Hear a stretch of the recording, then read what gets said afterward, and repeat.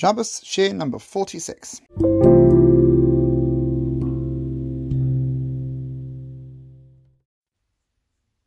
So what's between Shabbos and Rosh Chodesh? Shabbos expresses a single, wonderful message. By now you should all be chanting it out loud. That's the word Shavisa.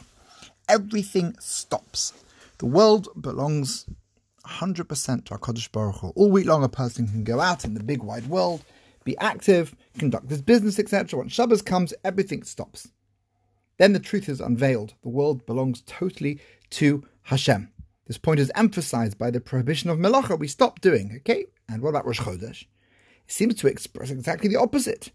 It shows the ultimate importance of what we do. The entire world depends on Torah. Only the Jews have the ability to make decisions in Torah, such as when Rosh Chodesh will be. This seems to suggest that we have a world and we have control over the world. The world belongs to us. So does the world belong to Hashem or does it belong to us? Two different models. It seems that Shabbos and Rosh Chodesh are at odds with each other. There's an argument between them. Shabbos, everything belongs to Hashem. Rosh Chodesh, everything belongs to the Jewish people. So how do you resolve this machlokas? To understand the conflict between Shabbos and Rosh Chodesh, let us consider the conflict described in the first Mishnah of Bava Metzia. Two people enter Beis Din while holding onto opposite ends of a single item of clothing. One claims, it's mine. The other voice says, it's mine. What's the halacha? How do you resolve this dispute? No one has any more evidence than the other. They're both holding on to the item. The Mishnah says the garment should be divided between them. Each one gets half. Now you could sell it and then divide the profits because clearly half an item, half a pair of trousers doesn't really help you. Now what happens if they would say, it's all yours? Each one claims the garment belongs to the other person. What's the halacha in such a case? So Alexander the Great went to visit the king of Katsia, whose land lay beyond the mountains of darkness. The king greeted him, bearing copious gifts of gold and silver, but Alexander refused them, saying, I've got enough. I don't need anything from your country. He explained to the king that the purpose of his visit was to observe how monetary cases were judged in the land of Katsia. The king consented to his request.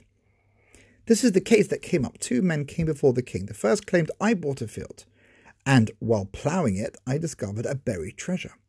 But the treasure doesn't belong to me, since I bought only a field and not a treasure. Thus, I maintain that I should return the treasure to the one who sold me the field. The second man countered as follows, when I sold the field, I sold it with all its contents. Thus the treasure belongs to him, not to me. In effect, each was saying, it's all yours. How did the king of Katsia rule in this case? He asked the first man if he had a son, and the second man if he had a daughter. When both answered yes, the king ruled the son and the daughter should marry and take the treasure as a wedding gift. Noticing Alexander's perplexed expression, the king asked him, did I not judge correctly? How would you have ruled? Alexander responded that he would have killed both and taken the treasure for the royal storehouses. The king then asked him, does it rain in your land? Does the sun shine? Alexander answered, yes. The king of Katsia further inquired whether there were farm animals in his country. When Alexander answered that indeed there were, the king commented that it must be only in the animals' merit that the sun shines and the rain falls. Now, what's going on? What's Alexander saying? You're going to have to wait till tomorrow. Have a very lovely